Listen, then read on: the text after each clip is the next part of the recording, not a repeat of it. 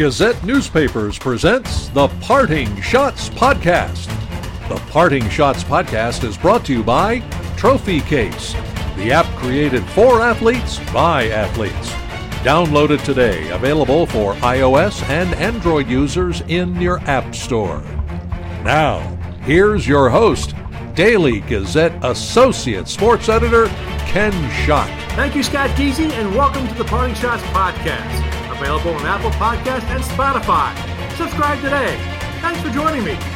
We have another great show for you. I'll have interviews with Iowa basketball freshman Patrick McCaffrey and his father, former Siena coach Fran McCaffrey, from Monday's Coaches vs. Cancer basketball at the Albany Capitol Center. I'll also speak with Joseph Girard III, the former Glens Falls basketball and football standout who is now at Syracuse, and Syracuse basketball assistant coach Jerry McNamara, who are also at Monday's event. I'll step out of the sports comfort zone with one of the stars of Whose Line Is It Anyway?, Colin Mochrie, who will talk about his show at Rivers Casino on Friday. And Daily Gazette sports editor Mike Kelly stops by for his weekly spot on high school football. Well, last week, the New York Mets fired manager Mickey Callaway after 2 seasons, despite having the Mets in contention for a National League wildcard berth. I spoke with 2 people who follow the Mets closely to get their thoughts on the firing. Tim Healy covers the Mets for Newsday, and Jim Duquette is a studio analyst for SNY, and he's also host of Power Alley, weekdays on Sirius XM's MLB Network Radio. First up is Tim Healy. Tim, I appreciate you coming on for a few minutes to talk about the Mickey Callaway situation. Anytime, I'm happy to. Well, let's talk about that. I mean, it was a few days after the end of the regular season that the Mets decided to part ways with Callaway. Was it surprising? Considering the team, it was really up until the final week in the hunt for a wild card spot.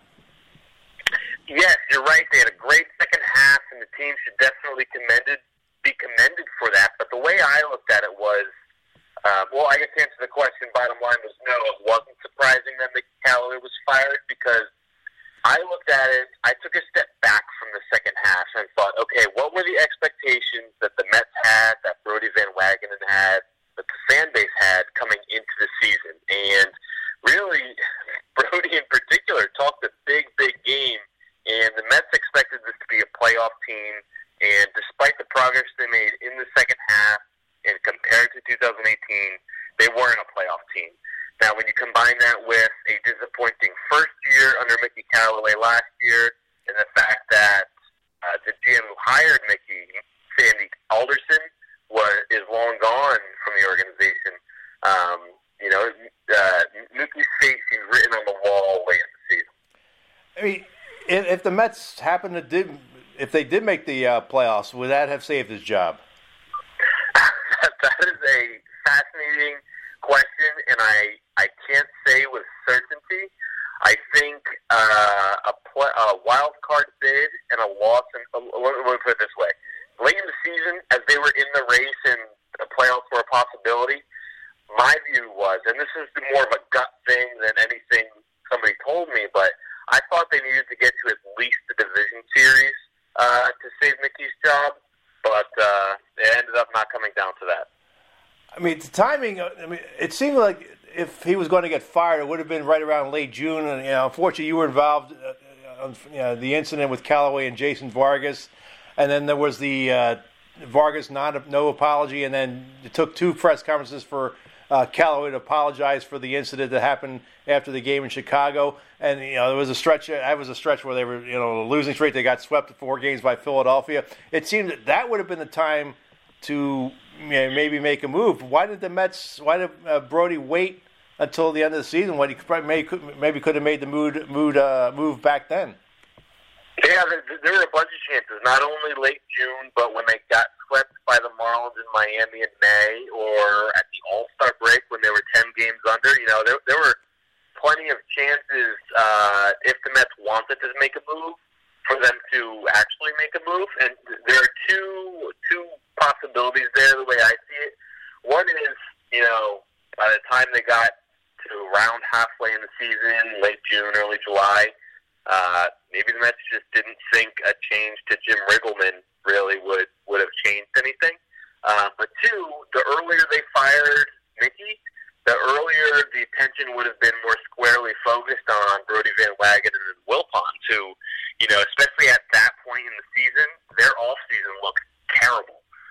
Pretty much none of the moves besides J.D. Davis to that point had worked out.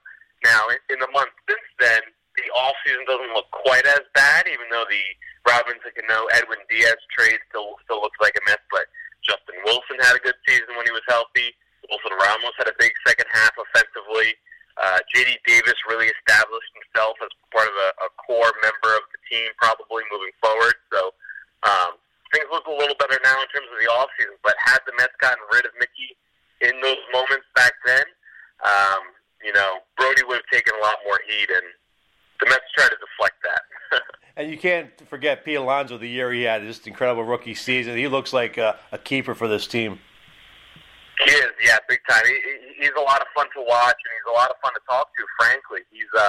It probably comes across in his TV interviews as well, but he's just a very genuine and enthusiastic person. Just very excited to be in the majors, which you don't really see from all of the players that come through.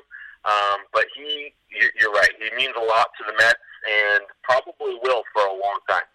What did Callaway do well, and what did he not do well as the manager for the Mets for this team? Well, what he did do well isn't super clear. Brody Van Wagenen credited him with keeping the clubhouse together.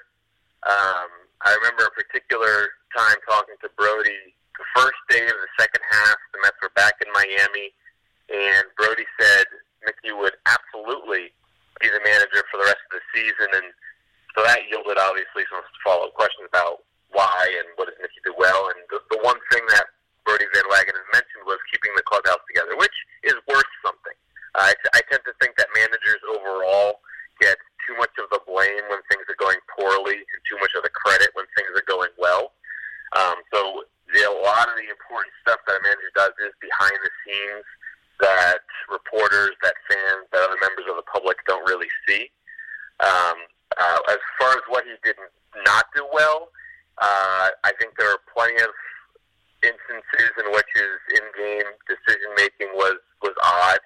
And I think he wasn't a very good communicator, too, in terms of communicating expectations and reasons, even with his own players in the clubhouse. There were a lot of instances throughout the year where Mickey would say one thing and then the player would say the other, or say he hasn't heard that from Mickey, whether it was Ahmed Rosario and Robinson Cano getting benched, or Edwin Diaz in the closer's role. It just seemed like there was a strange lack of communication a lot of times, when it came to certain things. And there's also late in the season with Noah Syndergaard and then Ramos, the situation there. You're battling for a playoff spot, and you have Syndergaard complaining about who his catcher is. Yeah, that was another weird episode, beginning with whoever leaked it out. Syndergaard's frustrations, I thought, were fair, just in terms of preferring to pitch to a catcher who he seems to have a better rapport with. So that was a weird one. And frankly, in the moment, I thought, okay, maybe the Mets are setting up, a trade of Syndergaard this offseason. But last week, Brody Van Wagenen came right out and said, Noah Syndergaard and Edwin Diaz are going to be on this team next season. So maybe I'll save everybody from the Hasselhoff trade rumors this year. As we talk here on this Tuesday, and the podcast we posted Thursday, it appears Joe Madden is going to go to the Angels to manage them. Rumor has it Joe Girardi has an interview scheduled with the Cubs. So who do the Mets go after? Do they go after someone with experience? Obviously, Mickey Callaway did not have managerial experience. He was a pitching coach in Cleveland. Is it time for them to go after someone with managerial experience? It wouldn't surprise me. It wouldn't surprise me. I think from the fan reaction that I could tell, and really that's just a small local minority perhaps on Twitter, but it seems that the pendulum has swung back toward preferring an experienced manager. I, for one, don't really buy into that as a prerequisite for this job. Just because it didn't work out with Mickey Callaway doesn't mean all first-time managers are going to be bad at the job. Look at Aaron Boone or Rocco Baldelli, Alex Cora in recent years. That said, if the Mets do prefer a experienced manager, I think Joe Girardi is the no doubt top choice. I think Joe Girardi is also interested in the Mets job specifically, aside from a general desire to get back into managing after 2 years off now. So if they go the experience route, Joe Girardi should be the pick. That said, I think there are a couple of interesting dark horse candidates who don't have that experience. For one, Luis Rojas, who has been with the Mets for going on a decade and a half. He's been a minor league manager in their system for a long time, and this past season was the quality control coach, doing a lot of the data digesting, helping the coaching staff and the players kind of apply the vast amounts of data available to them to something digestible and applicable and usable. So he's somebody who knows the organization very well, managed a lot of the current Mets players on their way up through the minors, and has never managed in the big leagues, but has obviously managed for, 8 or 9 seasons in the minors. And then there's the Carlos Beltran. That's a buzzy name right now. I am less confident in that, but he'd be an interesting candidate for sure. I guess because the season reports that players respect a guy like Carlos Beltran who's played in the majors for a long time. But again, not having that managerial experience is a lot different than being respected as a player. It is. Yeah, I mean, resume-wise as a player, it rarely gets better than Carlos Beltran. What he did with the Mets obviously is, well known. He has good relationships with a couple of Mets executives, and you're right in that he's not very far removed from being a player himself. I don't know where that stands right now. I should put it that way. But he is an interesting dark horse candidate for sure, albeit one who would be very much a novice at running a game. It seems that the job of the manager has changed over the years. I mean, I go back to the days of, I'm 55 years old. I remember managers would go gut feel and all the pitching changes were few. Now we have all these analytics, and they basically tell the manager how to manage a game. How has that changed the manager's job over time? I think a lot of people would say that it removes a lot of the human element, or as you said, the gut decision making from the job. These days there's so much data available, and it's up to the manager in the moment on the bench to decide, okay, this is the data. Does it match up with what my eyes and what my gut are telling me? And some teams, some managers will just blindly follow the data, and other teams, it's got to be a mix. And I think that the teams that do it best, the managers that do it best, are the ones that try to blend the two, make sure that the two align. But you're right, and that the job absolutely has changed considerably over the past, even just the past decade or two, as baseball's really embraced the data boom. Since the Moneyball book came out 17 years ago. But you're right, the manager job has changed, and that's what's made it interesting in terms of across baseball, seeing these first-time managers like Mickey Callaway was, like Rojas or Beltran would be, like Aaron Boone is in the Bronx, Alex Cora in Boston.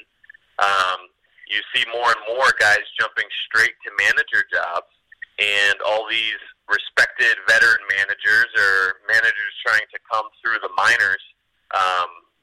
That's not necessarily the clear career path if you want to be a big league manager, in part because the job has changed so much due to data. Tim, where can people find you on Twitter? You can find me on Twitter at Tim B. Healy. That's T-I-M-B as in boy, H-E-A-L-E-Y. Well, Tim, I appreciate you a few minutes talking about the Mickey Callaway and the Mets situation, and we'll talk soon. Absolutely. Thank you very much for having me. Before I asked Jim Duquette about Callaway and the Mets, I asked him about his years playing baseball for Williams College in Williamstown, Massachusetts. Duquette was a standout baseball player for Williams. Jim, thank you for coming on the podcast to talk about the Mets situation with Mickey Callaway. Yeah, I appreciate you having me on. Thanks, Ken. But before we get into that, you were a star baseball player at Williams College, near just across the border in Williamstown, Mass. Did you ever come over to the Capital Region to play Union and RPI? You know what we did? We did play. We played both. We played RPI. I think we played RPI every year, and I believe we played Union like twice in the 4 years that I was on the team. RPI, RPI was a sleeper team. You could take them lightly. Back then they didn't have the strongest records overall, but they generally had a team that you had one, almost like any other team, that if you have one good pitcher, you can keep yourself in games and win a few games that you maybe didn't expect. And we always seemed to run into like a crafty lefty at RPI, and that would shut us down occasionally when we take the trip over to RPI. We usually had a better time of it when they came to our place. Yeah, that's good. Yeah, how much did you enjoy your time at Williams College? I still have such great memories and a fondness for the campus. My son is there now playing on the baseball team. He's a sophomore, so I've gotten up there a little bit more recently over the last couple of years. And my family siblings are still up there too, so I get a chance to get up there. It's such a beautiful campus, and of course, anyone going to college, you have great relationships. But the group that we had, the baseball team in particular, was a special group. And so, yeah, it's, the roots of my career as a baseball executive, I felt like were kind of groomed there on the campus. Yeah. Well, let's talk about the situation with the Mets. Mickey Callaway gets fired a few days after the end of the regular season. Did he deserve to get fired, or did the Mets make the right move? It's a tough one. I feel for Mickey. He's such a good guy, and in that position, it was a tough one.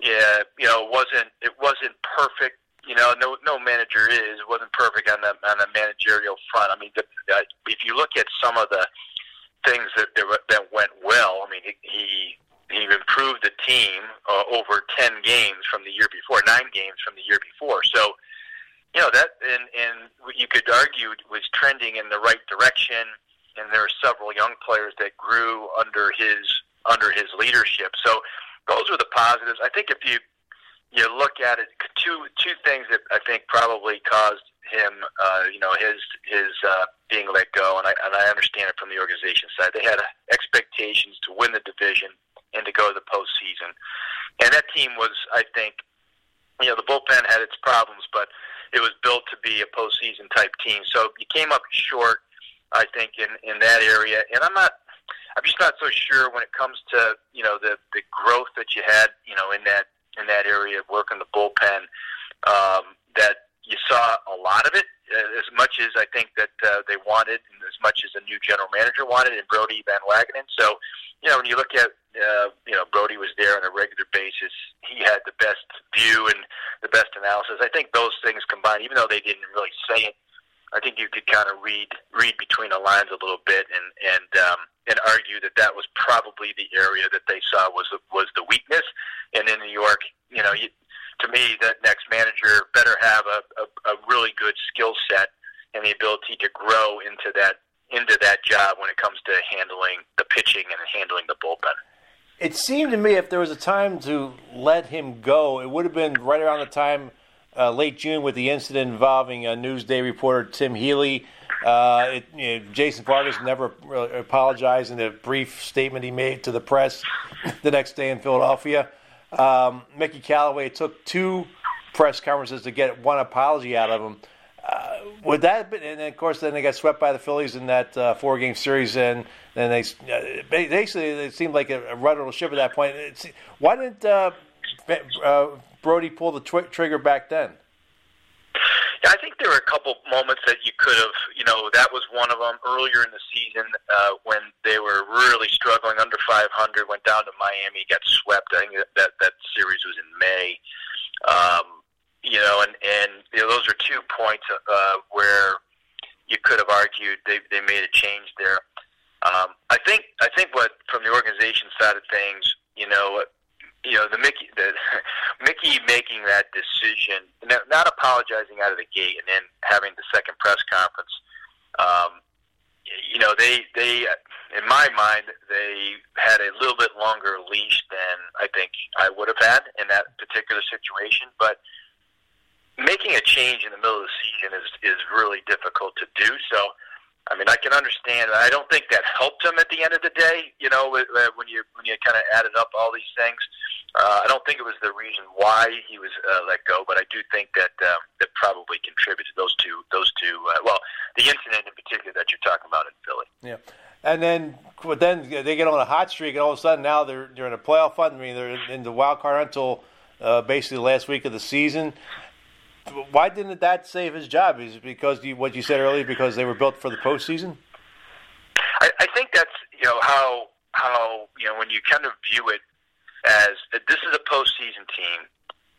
They didn't get there. Again, this is from the front office perspective. I didn't necessarily think, as you watched the season unfold, that it was a team that's going to get there because the bullpen was so short in the number of pitchers that they had that they could rely on. So I think it's a little bit unfair to judge them in that sense. But I think internally the organization felt like it was a club that was built to go to the postseason, and so I think that's the viewpoint. It's really more, I think, subjective than objective. I'm sure they have their own objective data too that would suggest that it was a postseason type, like a caliber team.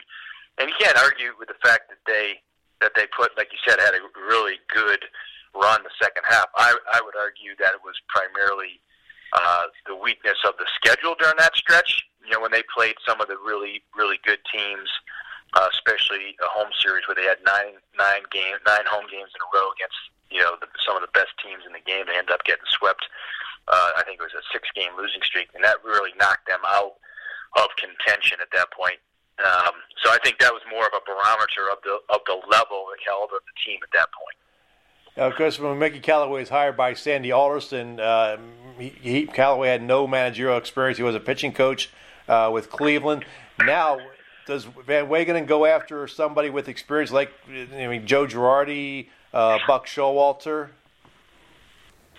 Well, it's interesting because generally when you make a change with the manager, a lot of times you're feeling it's hard to not go in the opposite direction of what you thought. So if you thought that in lack of experience and maybe, let's say a lack of success on the, we'll call it the X's and O's of the baseball side. So, managerial movings, double switches in National League Baseball, the brand that you're looking for, out of a manager. If you felt like you were short in that area, your tendency is to try to find somebody, that is really good at that.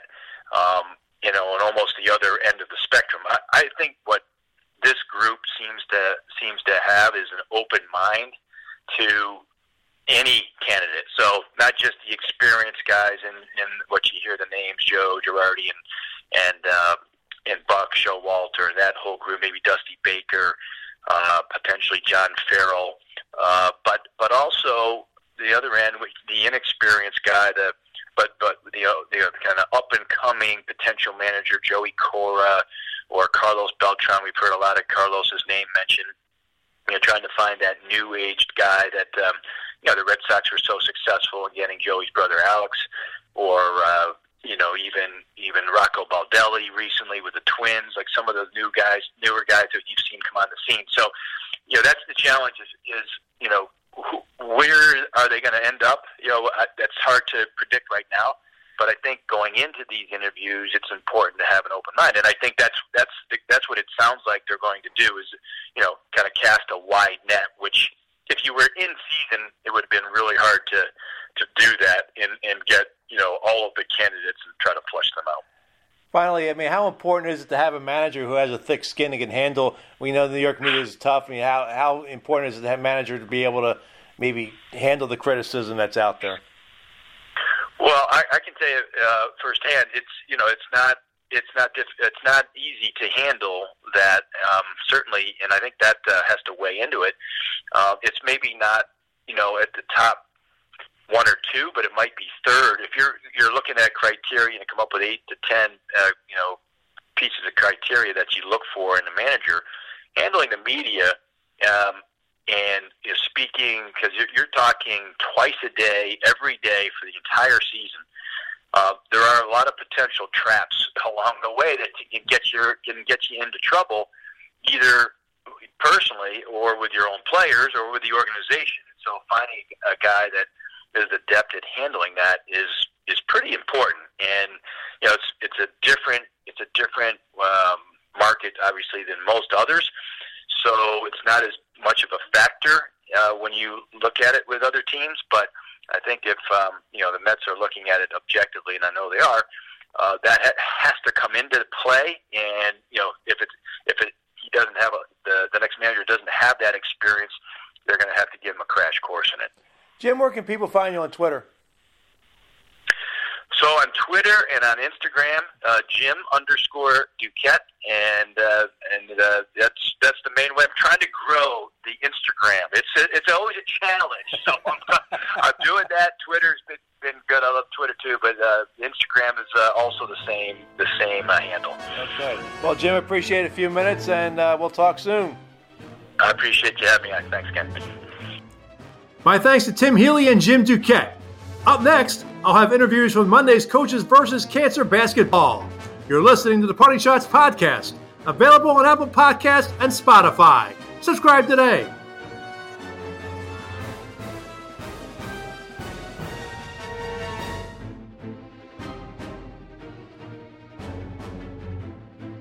Hi, this is Hunter Moffat, founder and CEO of Trophy Case, the app created for athletes by athletes. Our app is a community connecting like-minded athletes, families, and sports affiliates for their specific needs. Positive form of social media designed for long-term success. We have a template for users to easily curate, track, record, and grow their statistics and social multimedia content in one digital profile. Create, connect, and promote your brand. Think Instagram for athletics. Notable Trophy Case team members include Dan Nolan, President and CEO of Hugh Johnson Advisors, owner of the Albany Empire, who says, Trophy Case is an innovative platform that has great potential for athletes. Nolan said, the feedback and experience brings value to athletes, parents, and sports affiliates in one network. I simply think of this as a combination of Instagram and LinkedIn for athletes. You can download the Trophy Case app at the Apple Store and Google Play. Send us your feedback. Trophy Case, the app created for athletes by athletes. Get it today. Hi, this is Harborside Hal Wafer. I'm the manager of the Rivers Sportsbook at Rivers Casino and Resort. Now, it's always a winning bet to listen to the Parting Shots podcast with Daily Gazette Associate Sports Editor Ken Schott.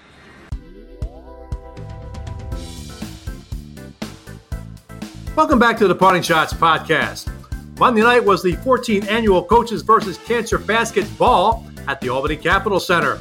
Patrick McCaffrey and Joseph Girard III were honored at the event. McCaffrey, now a freshman at Iowa, was diagnosed with pediatric cancer while his father, Fran McCaffrey, was coaching at Siena. Patrick beat cancer, and he discussed it with reporters prior to Monday's event. I mean, it's very important. It's something that I take a lot of pride in, being able to kind of use my story as a way to maybe give kids motivation and just kind of inspire like another generation of kids who maybe went through a similar thing that I did. So it's something that I think is really important and something that I'm going to definitely use throughout my years, and especially as if my platform continues to grow, just being able to inspire more and more people to kind of overcome the same things that I was able to overcome. So I think that's very important. What was your mental state like as a kid? I mean, you hear you have cancer. What was your first thoughts? It's obviously a really scary thought. Like, I mean, when you hear cancer, first thing you think of is like, well, am I gonna be able to live? Like, am I gonna be able to still act like and still do the same things that normal kids do?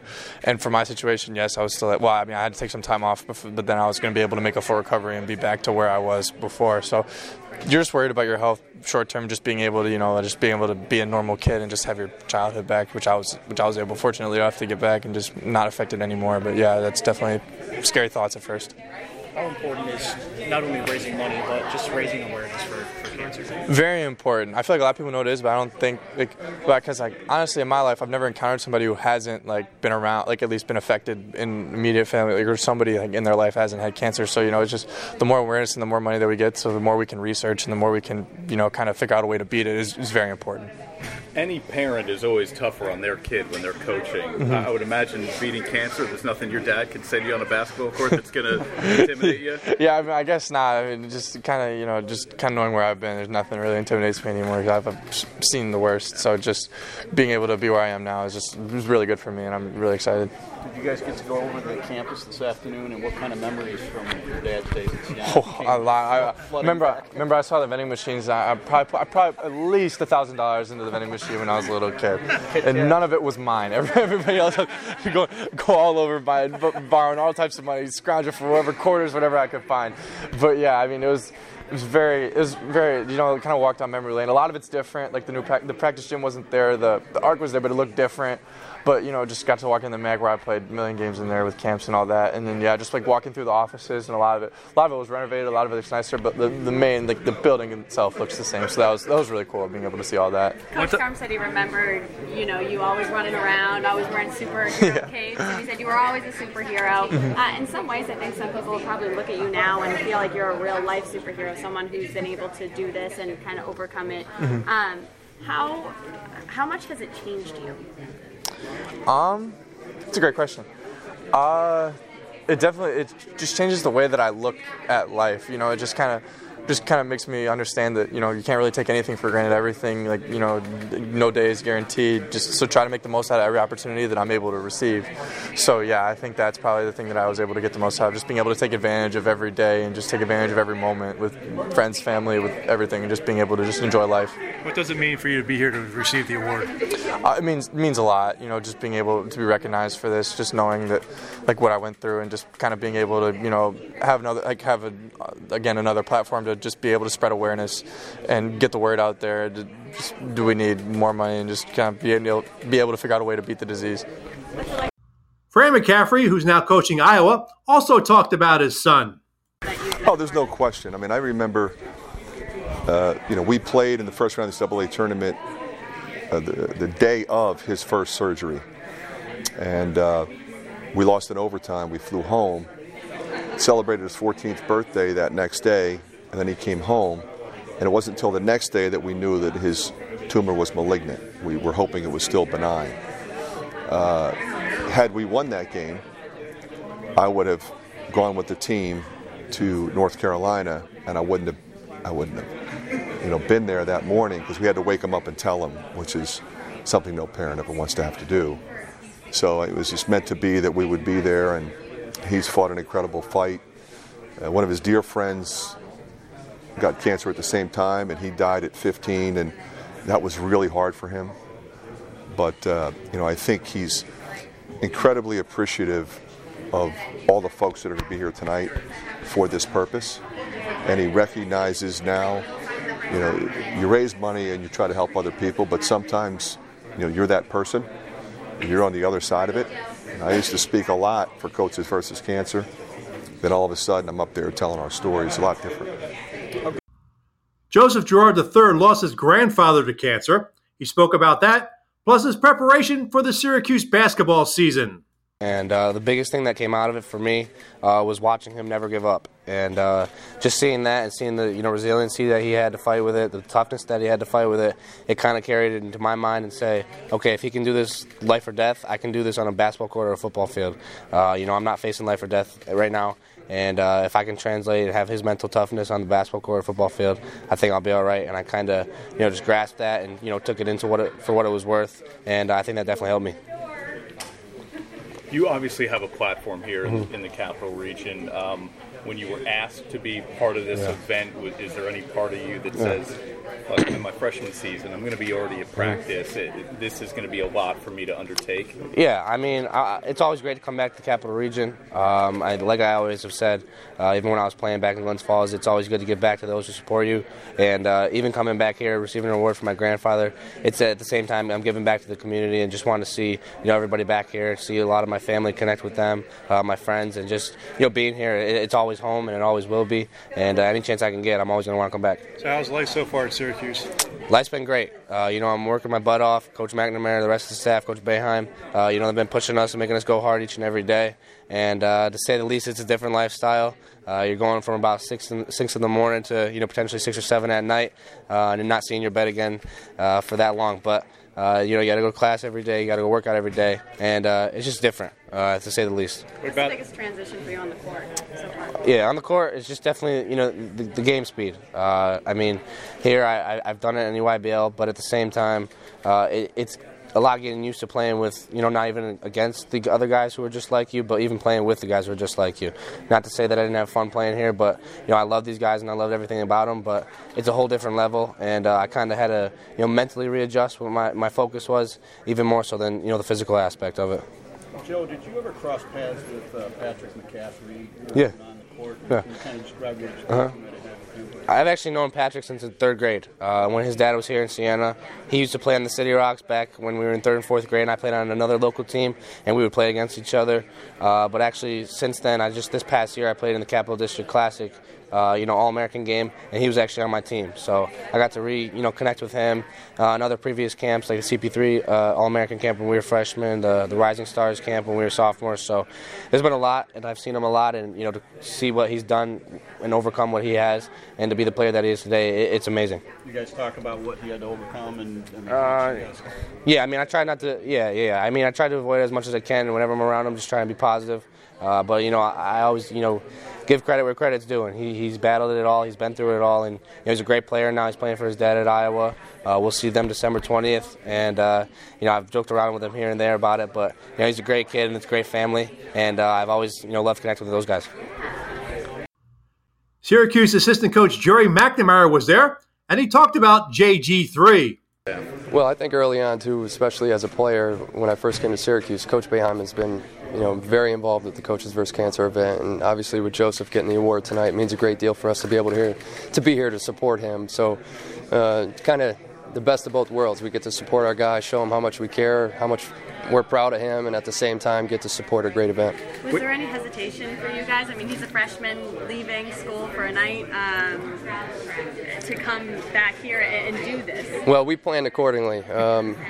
We were, Joe, his father, let us know well in advance that this was going to be the night we were going to do it. So we kind of planned our schedule to have a day off today and, make sure Joseph was here to accept this award. We're proud of him, and we knew it was important, and obviously to get to honor his grandfather and be here to see that myself, was important for us. Coach has to travel to ACC Media Day, so he couldn't be here. So, we planned well in advance for this one. How has Joseph looked in practice so far? He's looked terrific. Everything that everybody up in this way has seen over the last few years, we're getting a chance to see firsthand now. The competitive nature, the ability to shoot. I think he's going to surprise a little bit of how many plays he can make off the dribble. That's something that obviously not everybody got a chance to see him on the summer circuit like we did.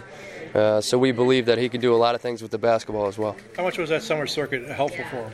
I think it's huge. It's huge not just for him. I think anybody that's coming from high school and getting a chance. The circuit he played on is arguably the most equivalent to college basketball, the EYBL circuit. And, for us to get a chance to see him along with his teammates play against the best of the best, it's a great barometer.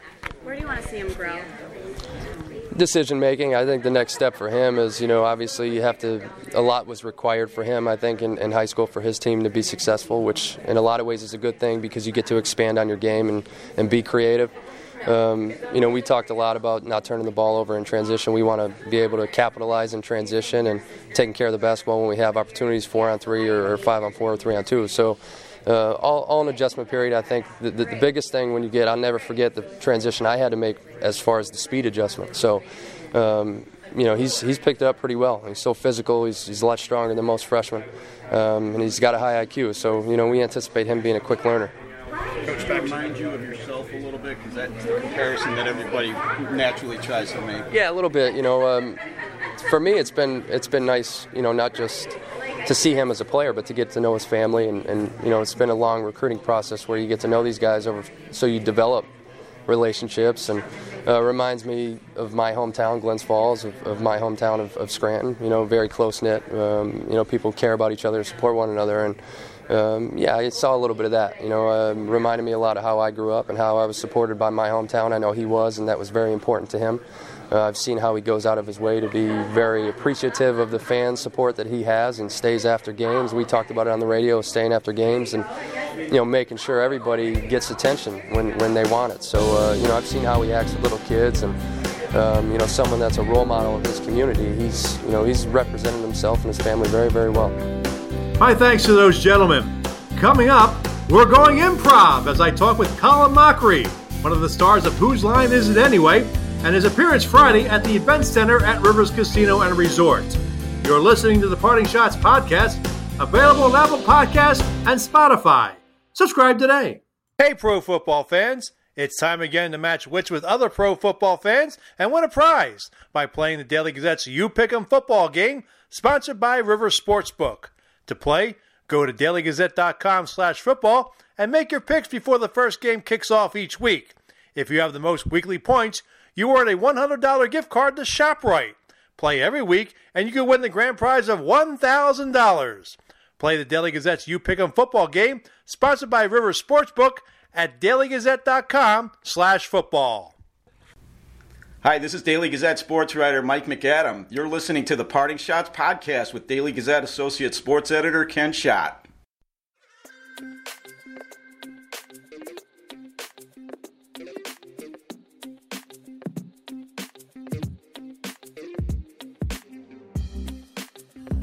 Back on the Parting Shots podcast, and as I said a couple weeks ago, I like to time from time go from sports to talk pop culture.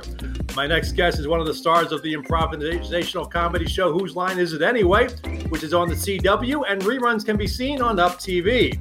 On Friday, October 11th, he will be appearing at the Event Center at Rivers Casino and Resort with the show Colin Mochrie Presents Hip-Prov. Please welcome a great Canadian, Colin Mochrie. Colin, welcome to the podcast. Thanks for having me on, Ken. Well, I appreciate you coming on for a few minutes here. As I told you right before we went on the air here, I enjoy watching you on Whose Line, and I'm impressed with the way you guys come up with material, what you guys do. I'll ask you some questions about Whose Line in a moment, but let's talk about your appearance in Schenectady. You're going to be working with master hypnotist Assad, and if I'm mispronouncing his last name, it's Meki or Meshi? It's Meki. Meki, okay. Yeah. And it's a show that combines hypnotism with improvisation. I mean, that sounds like fun, and yet could be dangerous. Where did that idea come from? It's absolutely terrifying. Assad was taking improv classes at Second City, and he thought, it might be interesting to combine hypnosis and improv. So he contacted me through my agent. We got together. I thought, this sounds very scary, so let's do it. So we are. Basically, he asked for 20 volunteers. He hypnotizes them, whittles it down to the best 5, and then they and I form an instant improv troupe and do an improv show. I mean, what's the funniest thing you've seen done by an audience member or this group that who have been hypnotized? They just get so intense, some of them. They can go two ways. They can get really intense, or it's almost like they're stoned. Everything is slowed down. We've had some funny stoned people do characters. But, every night is totally different, and there's just no telling what they can do. I always, before we started doing the show, I would say to Assad, so if I ask them to do this, will they do it? And he would always say, I don't know. It depends on the subject. They might, and they might not. So there's no point at this show where I can go, I can just relax here and just walk through it. It's just I'm constantly in panic and survival mode. Maybe is there a concern sometimes maybe somebody doesn't come out of hypnosis and they're stuck in it? Nope. They'll come out of it eventually. But Assad's really good at getting them out. As soon as the show is over, they're immediately out. And I always, talk to them and say, so what do you remember? And some don't remember any, but about 90% say, yeah, I remember everything. It's just everything you and Assad said sounded like a really good idea. Well, people obviously could probably, with video with their phones, they could probably tape it, and their friends can show them what they did. Oh, yeah, exactly. So, do you get a chance to be hypnotized? I haven't. I keep thinking maybe I should get Assad to hypnotize me. We'll see what happens. Well, Colin, you're no stranger to Schenectady. I mean, you performed with Brad Sherwood, another participant on Whose Line Is It Anyway, a few times at Proctor's Theater. What do you like about coming to Schenectady, and how have the audiences been? I have to say the audiences have been great. I love the Proctors. It's a great theater, perfect for what we do. It's big, but it also has an intimacy about it, which is great for improv or hip-prov shows. And the audience reaction has always been just great. We feel loved in Schenectady. And it's also one of my favorite cities just to say. You ever tried have a tough time spelling Schenectady? I mean, when I first moved up there, I always thought there maybe was a Z in Schenectady for some reason. I always think there is too. There should be. I know. Because at the start of movement, put a C in Schenectady. Well, Kyle, let's talk about Whose Line. You've been on the show since it started on British television. Wayne Brady, and Wayne's going to be in town right about a week or so after you. And Ryan Stiles are the regulars. I mean, there's a good chemistry between you three, and it seems like you guys have a lot of fun. Is it as much fun as it looks? It is. I wish I could say it's a lot of hard work, but it's like one of the best gigs ever. We show up an hour before the show, we make up crap, and then we go have a drink. It's really, and it's like 2 weekends out of the year, so it's not a large commitment. So we don't get on each other's nerves. It's always fun to see each other because we basically, that's the only time we see each other is during the taping of that show. Yeah. Oh, I particularly love when you do the weird newscasters, especially when you're the anchor and you come up with some names that, it blows my mind. And then, of course, some of the headlines you come up with are truly amazing. But how do you do it? I mean, I know they say there's no preparation, but is there some kind of do you guys have some sort of idea what you're going to do, or you just wing it? All we know is we know the games that we're playing, and that's pretty much it. But the thing with improv is when I'm doing the first scene, that's all I can remember. I have no idea what's happening after that. It's just because, as I said, your mind gets into a sort of survival mode. That's why none of us ever really remember what we did during the show. Mm-hmm. There have been times where I'm flipping channels, I'll see a Whose Line, and I'm watching myself, and I have no recollection of the scene. I have no idea where I'm going to go in it. It's a weird phenomenon. Well, one particular show that still cracks me up every time I see it is when Richard Simmons was on. The Living Proc segment was just ultimate classic. I mean, let's face it, Richard Simmons doesn't shy away from who he is. And it was just hilarious. I mean, Drew Carey, the host at the time, was falling off his chair. The audience was in hysterics. What was that taping session like? I mean, I recall Richard Simmons was a jet ski, and you were on him, and then you cut off him and start smoking a cigarette. Yeah. I have to say that was probably one of the funniest scenes that's ever been on television. They actually had to cut down the laughter because there was like a minute and a half of just audience laughing while Richard's head was bobbing up and down by my crotch. But God bless him. He never improvised, but he was just so committed to everything, which is really what you want in an improviser. So that was the scene that I do remember well, just because of the circumstance of it. But that's the one that people always say, "Oh, if I'm trying to get someone to watch Whose Line, that's the scene I always show them, just to give them a taste of what it was like." And then of course, Richard embracing Wayne Brady on the floor there. It was just truly memorable television. I still enjoy it. I mean, I've seen it at least two or three times, and it still really gets. I can't help but just crack up. Yeah, it is a fun scene to watch. It never gets old. Yeah. Who are your influences growing up? Oh God, anyone who made me laugh. I'm a bit older, so I was big. Charlie Chaplin, Buster Keaton. I wasn't there at the original showings of their movies, but I became a fan.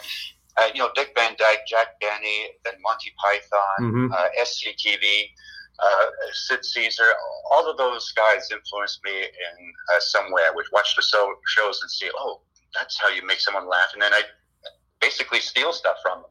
Yeah. I mean, is doing improvisational comedy more fun than scripted comedy like in a sitcom? Yeah.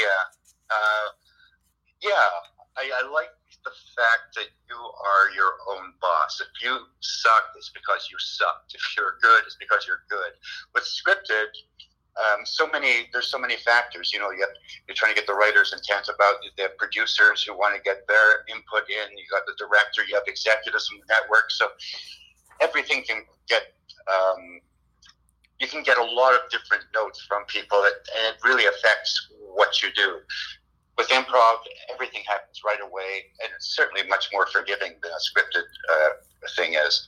I'll ask the obligatory sports question since you are a proud Canadian. Yeah. I mean, do you ever play hockey? Was sports any part of your life important to you, or just was being comedy was that the more important thing? No, I'm a big hockey fan. And the hockey season started last night, so I watched the Maple Leafs win, which was great. I never played hockey.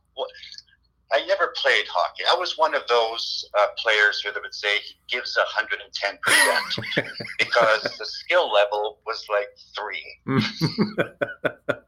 Yeah, it's a tough one. My son played it for many years. I grew up in Philadelphia back in the days of the Broad Street Bullies, and I didn't learn how to skate till later. But I was a mean street hockey player. I'm very good at street hockey. That was my strength, but there was no professional league to follow up on. Yeah. Well, tickets for the Colin Mochrie Presents Hip-Hop are start at $20. It can be purchased online at Rivers Casino and Resort.com, tickets.proctors.org, or at the Proctors Theater box office. Doors open at 7 p.m. and the show begins at 8 p.m. Colin, thank you for coming on the Parting Shots podcast. This was a blast, and I'm truly honored to have you on. Oh, thank you, Ken. Thanks so much for having me on. All right, that's Colin Mochrie. Back in a moment on the Parting Shots podcast, available on Apple Podcasts and Spotify.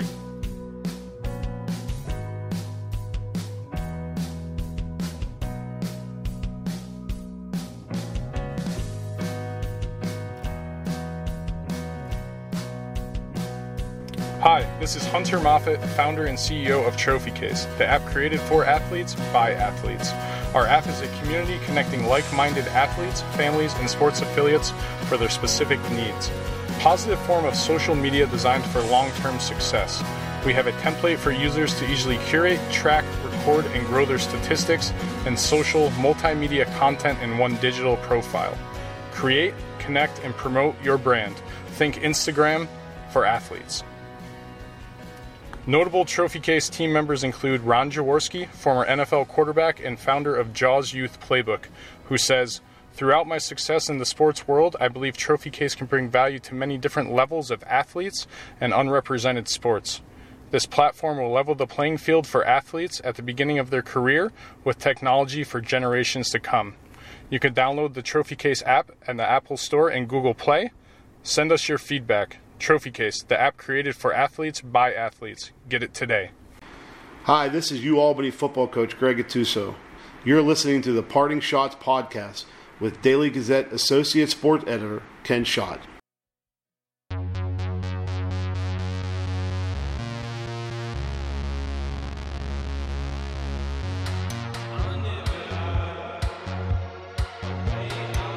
Back on the Parting Shots podcast, I'm Associate Sports Editor Ken Schott and joined by Sports Editor Mike Kelly for his weekly appearance to talk high school football and the 5 games to watch this weekend. Mike, let's start with Class A with CBA against a Shen team that really come off a great effort against Gilmore.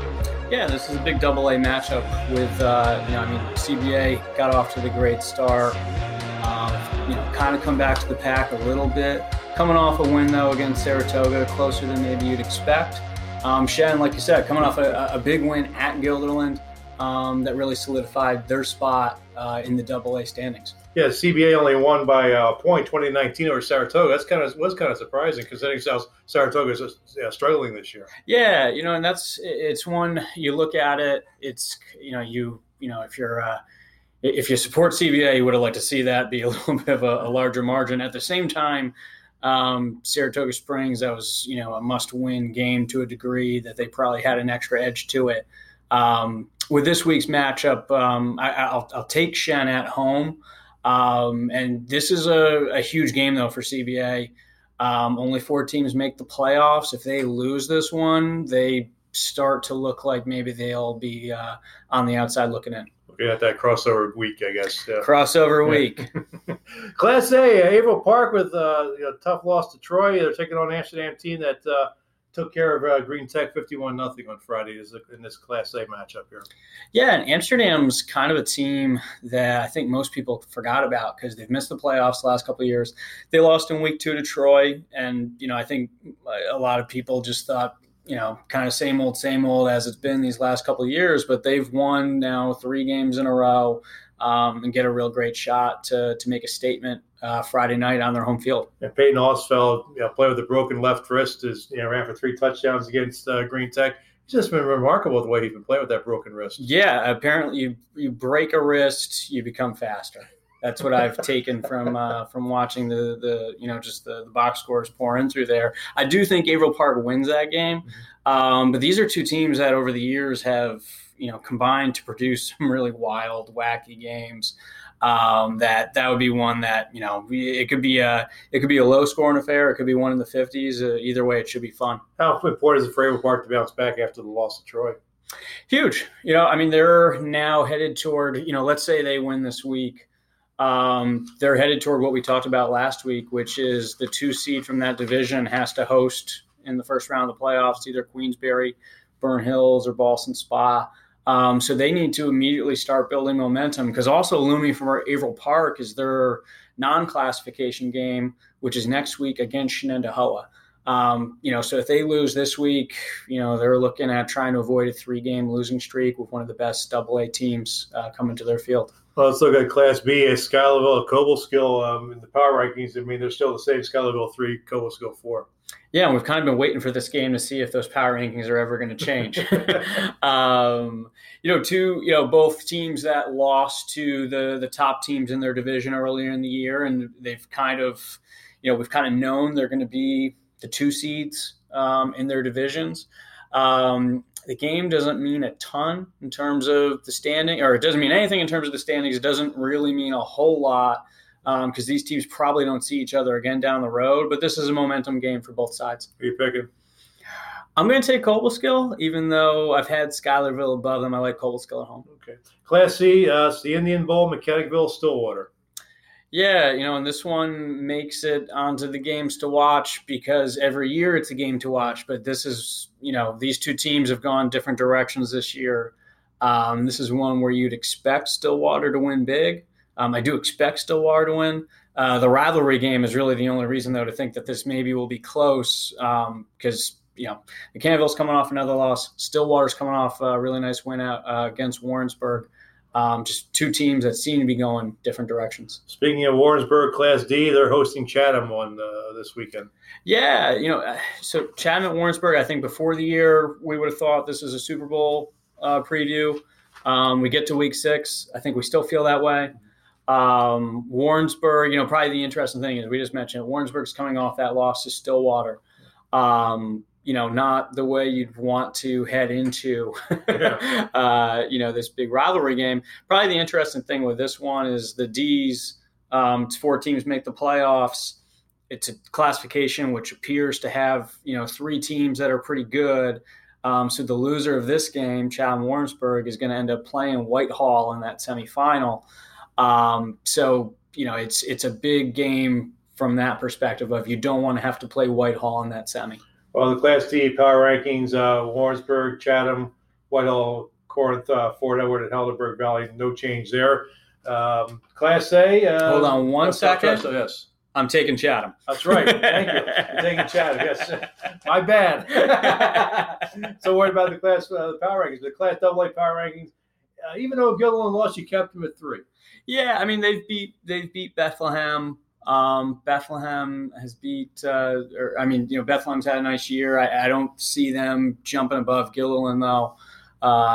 Just with that head-to-head win the way it was, and I thought Gilliland Shen, that score ends up being semi-lopsided.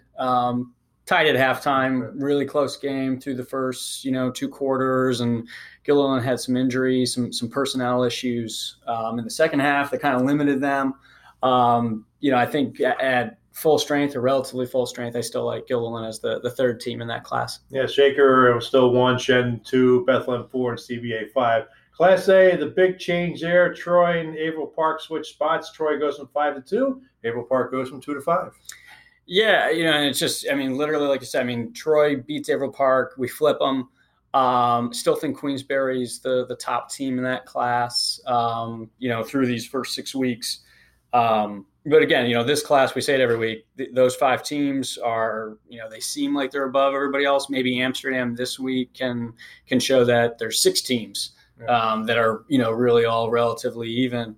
But yeah, that group, you can order them how you want.